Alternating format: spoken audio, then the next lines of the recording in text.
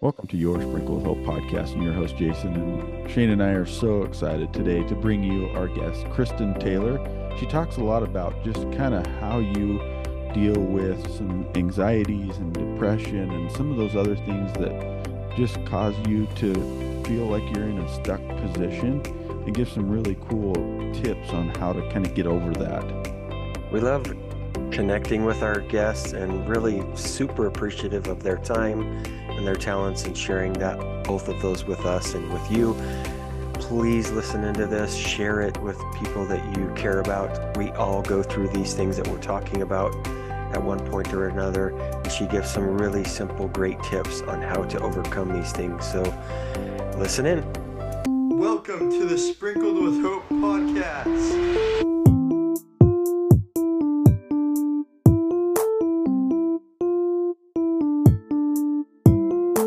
This is Jason, and this is Shane. And it's podcast time. Welcome to your Sprinkle of Hope podcast. I'm your host, Jason, and we are so excited today to welcome our guest, Kristin Taylor. And she's awesome. I'm so excited that you guys get to meet her today. But in 1997, she earned a master's degree in counseling psychology and was trained as a therapist. In 2007, she transitioned into coaching, where her approach to human growth and transformation was greatly influenced by her counseling background. Since becoming a coach, she supported college students, executive artists, entrepreneurs, CEOs, and in activating their life's purpose with greater courage as they become more liberated from the unwelcome influence of self-doubt, which we all have, right? Self-doubt is a major thing. And on your website, there's a really cool question that's asked. And so I wanted to kind of lead off with this, but it says, what would improve in your life if you trusted yourself more and were less afraid of failure? So I kind of wanted to start out with that. Like, what would be maybe your answer to that, Kristin? What would you say about that? Yeah, that's a good question that I came up with, isn't it? Yes, it is. Well, I love that because that question invites a lot of rumination, and I hope it's not a one and done question, but I hope it's the practice of asking the question every day. What would be possible today if I trusted myself and weren't so afraid of failure? And so for me, what I'm coming to as of late is really connecting to purpose. And I feel like my purpose is learning how to love in the face of pain. Mm, And I've stolen that directly from one of my guests, Dr. Matthew McKay. He's a psychologist out of the Bay Area in California. And when he said it, it was one of those moments where it was like sort of the axis of my world just went, like, yeah. yes, that's what I feel like so many of us are here. And I take this from a spiritual perspective, are here to do is, you know, I think of even Brene Brown, like showing up Right. wisely with vulnerability. And I say wisely because you don't want to be vulnerable with everyone. Trust Sure. is important. But also to say, if this is the life that I am here to be in service of, and I have particular gifts, it takes me even back to Marianne Williamson when she wrote that inaugural, Right. right? Talks about our greatest fear is our greatness, right? I'm absolutely butchering it. We all have tremendous gifts to share. And most of those gifts ideally culminate in love. That in showing our gifts, we give permission to others to step forward and to be more fully alive, whether it's, speaking a truth that is uncomfortable to be spoken, offering Right. kindness, stepping out of our comfort zones, trying something and perhaps falling flat, but recognizing this as a learning moment, not a failing moment. I mean, these are all big cliches that I'm sharing, but it's even just showing up and seeing what happens, taking the initiative to reach out to someone, volunteering for something, responding to an email, whatever it is, reaching out to a friend in need, being kind to yourself. What happens when we come from an intention of love? And it's what I see you guys doing. Like there's so much pain in the world, Right. so much pain in the world. And both of you have elected to create a platform where you openly say, yes, there is pain, and where is there hope in the midst of that pain to help people find their way through. That is an act of love. it moves us closer to love. And so what happens when we show up with love? I just believe it could be limitless. Mm, so Yeah. true.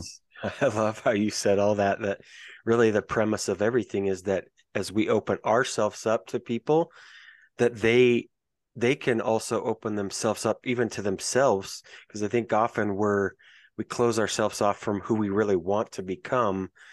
So as you meet with people and talk to people, I'm just curious if you've sort of found maybe a thing or two that holds people back from becoming who they really want to be, or, if you see trends in that, and just curious to pick your brain here. Yeah, I love that question too. When I think about it, so much of what we do, and this is where I bring in mindfulness and some neuroscience to help people uncouple themselves from their story, from their narrative. We all have stories starting in childhood, and the mistake that I hear repeatedly and I experience in myself is that we think we are our stories, when in fact our stories are vehicles to discover who we are. And so people, and you even look at neuroscience with neuroplasticity, recognizing that particular neural networks just get reinforced over and over the more frequently we use them. And it becomes this self-referential place. If we're telling that story over and over again, we tend to think that is who I am. My feelings, my thoughts, and my beliefs, especially disempowered ones that have been reinforced, that we've been practicing over and over, become a sense of that is my identity. And the work I do is to examine disempowered stories and beliefs and say that is not who you are. That is the habit of thought you are deeply entrenched in. And then they get to, and I invite them into a process of mindfulness to start to investigate from a place of self-compassion. What is this feeling you're having? So much of our suffering comes up when, let's say, we have anxiety.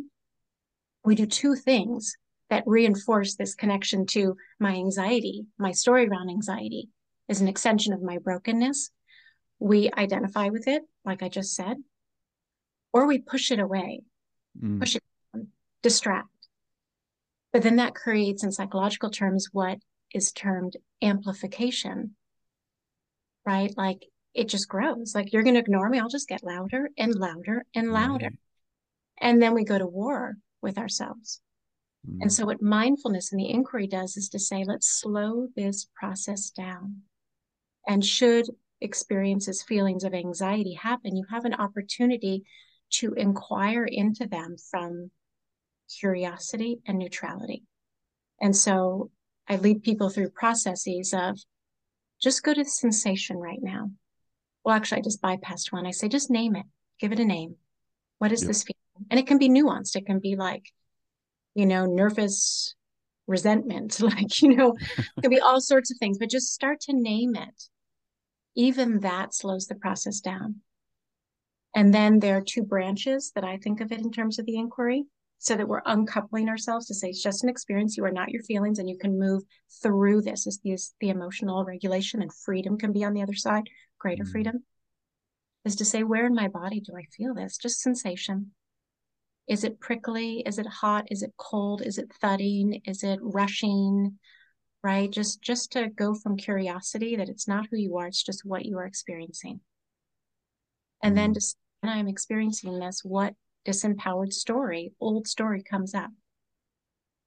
And then I teach, and I could go into this for a very long time. And then I teach self-compassion, right? Like what would happen if you were actually nice to yourself and you didn't turn against yourself, right? That fear can actually be an invitation to grow. Doesn't mean it's comfortable. Trust me, it is not always comfortable. In fact, it's wildly uncomfortable for so many of us.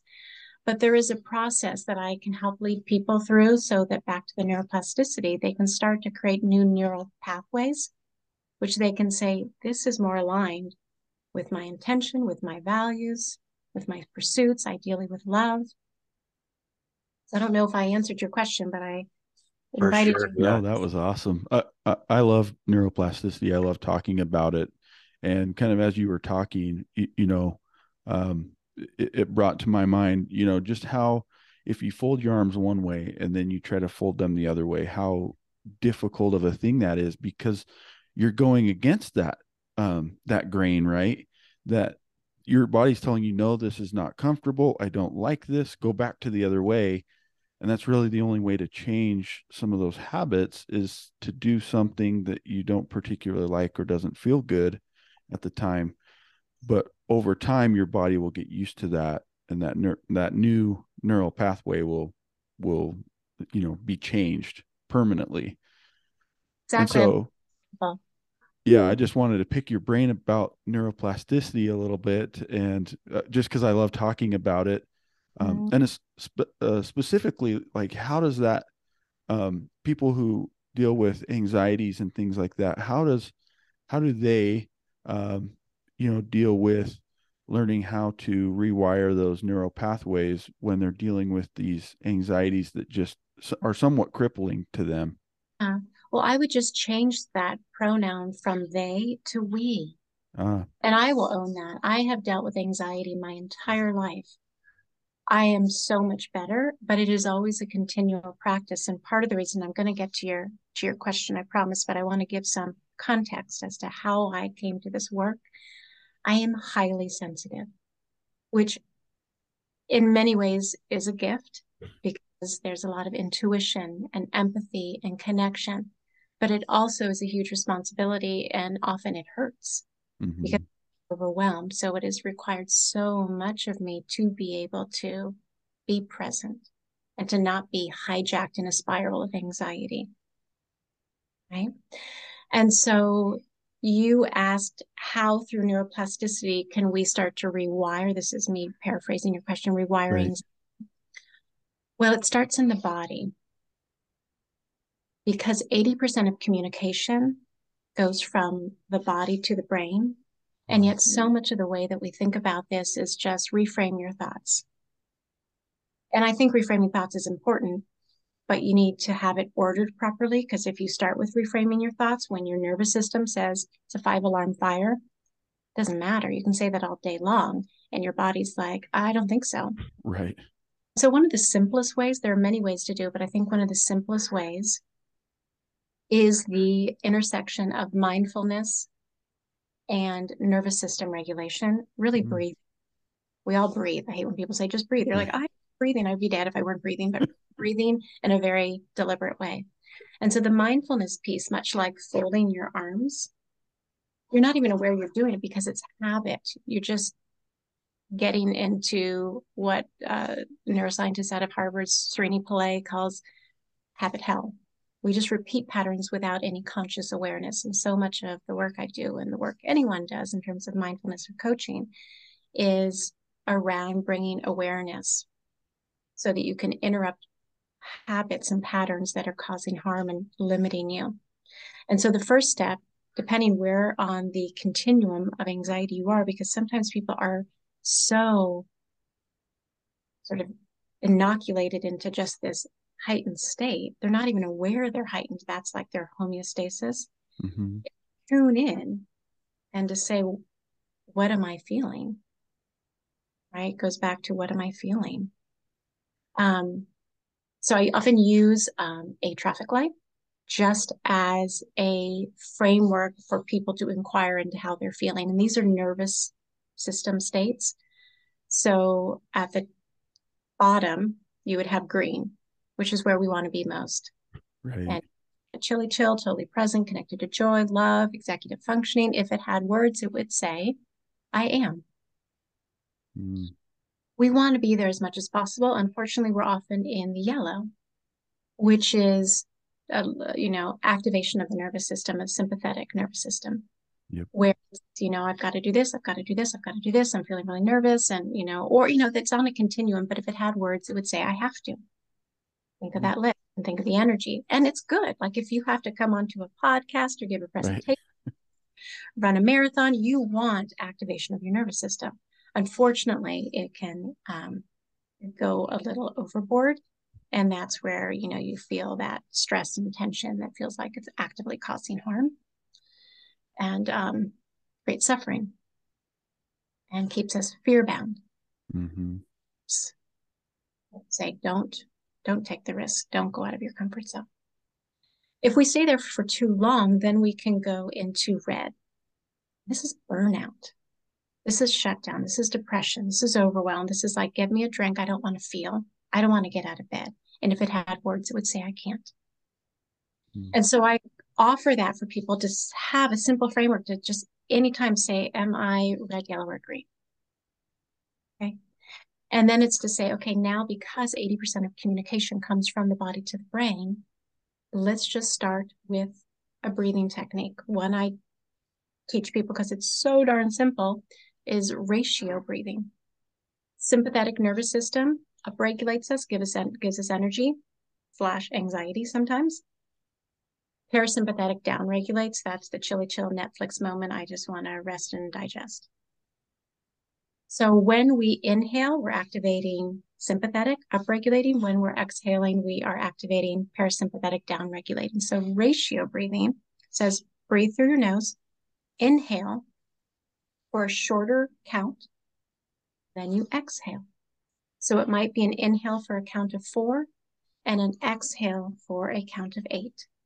Mm. I don't like to be dogmatic because it's really saying what amount of oxygen do you actually need. So if someone says just only do 4 as they're inhaling and they need 8, and they're like, well, Kristin said 4, listen to your body. And then truly when you are exhaling, it's as if you are blowing through a straw so that your parasympathetic can slow down. It's like, I imagine it like, when you're swimming, there's tension. So you're pushing slowly out. And have a breath cycle. A breath cycle is in breath or inhale, exhale. That's one breath cycle. Do it 6 times. And what you've done is you've taken yourself from yellow to green, ideally, so that now your body says, oh, I'm safe. There's no threat. Now I can go to my prefrontal cortex. Because previously your amygdala, which is Right. close to the limbic system, these little glands, it's your fear center, your emotion center, it's all lit up. And we want to, I think of it as a dimmer switch. And maybe it's been jammed on. We want to unjam that by communicating and training the body to know how to move to safety. And then you can start thinking about whatever it is and reframing it. I love that. Love that Jason and I have talked about breathing a few times. We're not experts, but I think often as humans, we forget to breathe properly. And I think that's where we get ourselves into trouble. I love also what you said, because we've talked a little bit about anxiety, and you're like, wait, hold up. I've been anxious and have dealt with anxiety my whole life. Kristin, I love people like you because you have gone through something that is challenging, difficult, sometimes allows us to stop living, but you turning that around and helping other people. I just love that. We love talking to people like you that do that. So we often get the question, because people hear things that you say, and they're like, how do I get a hold of her? I want to learn more, because we're just barely touching the surface here. And I love what we're talking about, but we also like to give a shout out to you. So how can our listeners contact you, and, if they want coaching or anything?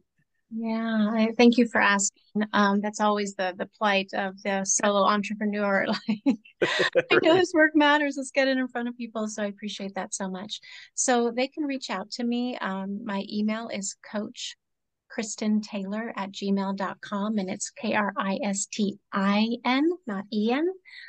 They can go to my website, which is KristinTaylorConsulting.com.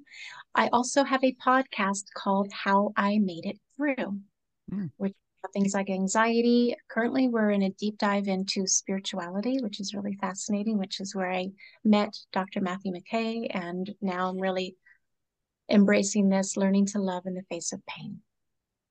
Awesome. I love that. And I really do love what we've been talking about, and we could go on for hours. I know we could. It'd be easy to do. And I still didn't get to learn about you guys. So kind of near the end of our podcast recording, we do a thing called the double down dose, and it's something Shane and I have done with all of our guests. We really like this portion, and it's just 2 pretty simple questions that we ask. And the first one is what is your definition of hope, or how would you define it? Mm. For me, I define it in the memory that we are all connected, that we are Mm, never alone, whether it is with one another or with something transcendent, however you define that. But there is purpose to our lives, and there's always abundant love. It's remembering that it's available because I think we numb out and fall into the illusion that we are alone, and we are not. And it's so easy for me to say that, but on a high scale, that's how I'd answer that. That's I love awesome. it. We love asking these questions because they on the surface they seem so simple, but they can have so much depth. So the second question of the double down dose, Kristin, is how would you define love? Not perfect. I just said, oh God. Yeah. Yeah. And I think of God as source energy. I think it connects to what I just said. Ultimately, we are here to move to a higher love consciousness. Love can show itself in so many ways. Love is listening. Love is caring. Love is laughing. Love is courage, crying with people. Love is being available to other people's suffering and caring. Um, love is time, giving of your time. Love is the willingness to be uncomfortable and sacrifice for the well-being of others because there are no others. We are all in this together. Yeah, love is everything. Love is everything. I Yeah. agree. Said We it. love asking these questions just because they're simple in the question, but can often be so deep, right? Like you just think about love and what that means to you, and it's just so far reaching. It's just beyond, Yeah, uh, and it's yeah, it's the biggest. I mean, there's so many expressions. I'm thinking of music and poetry and sports, and right. it should touch everything that humans touch. Think how different our world would be if our intention, and I'm going to get a little woo-woo here, but if our vibration came from a place of love, Hmm. there wouldn't be people living on the streets without a home, without enough to eat. There wouldn't be child abuse, right? There would be a real sense of I could not hurt this other person because I would be hurting me because we're all sourced from love. Yeah. Yeah, I agree. So, And so that agree. energy is just so, when you love another person, or you are showing love to whatever it is, it could be something other than even a person, right? Like we have this connection with just our entire world. And when we show that love, like, yeah, I just picture this, I don't even know how to put words to it, but just this nice symmetry of all things and everything working together for the common good of the rest of everything.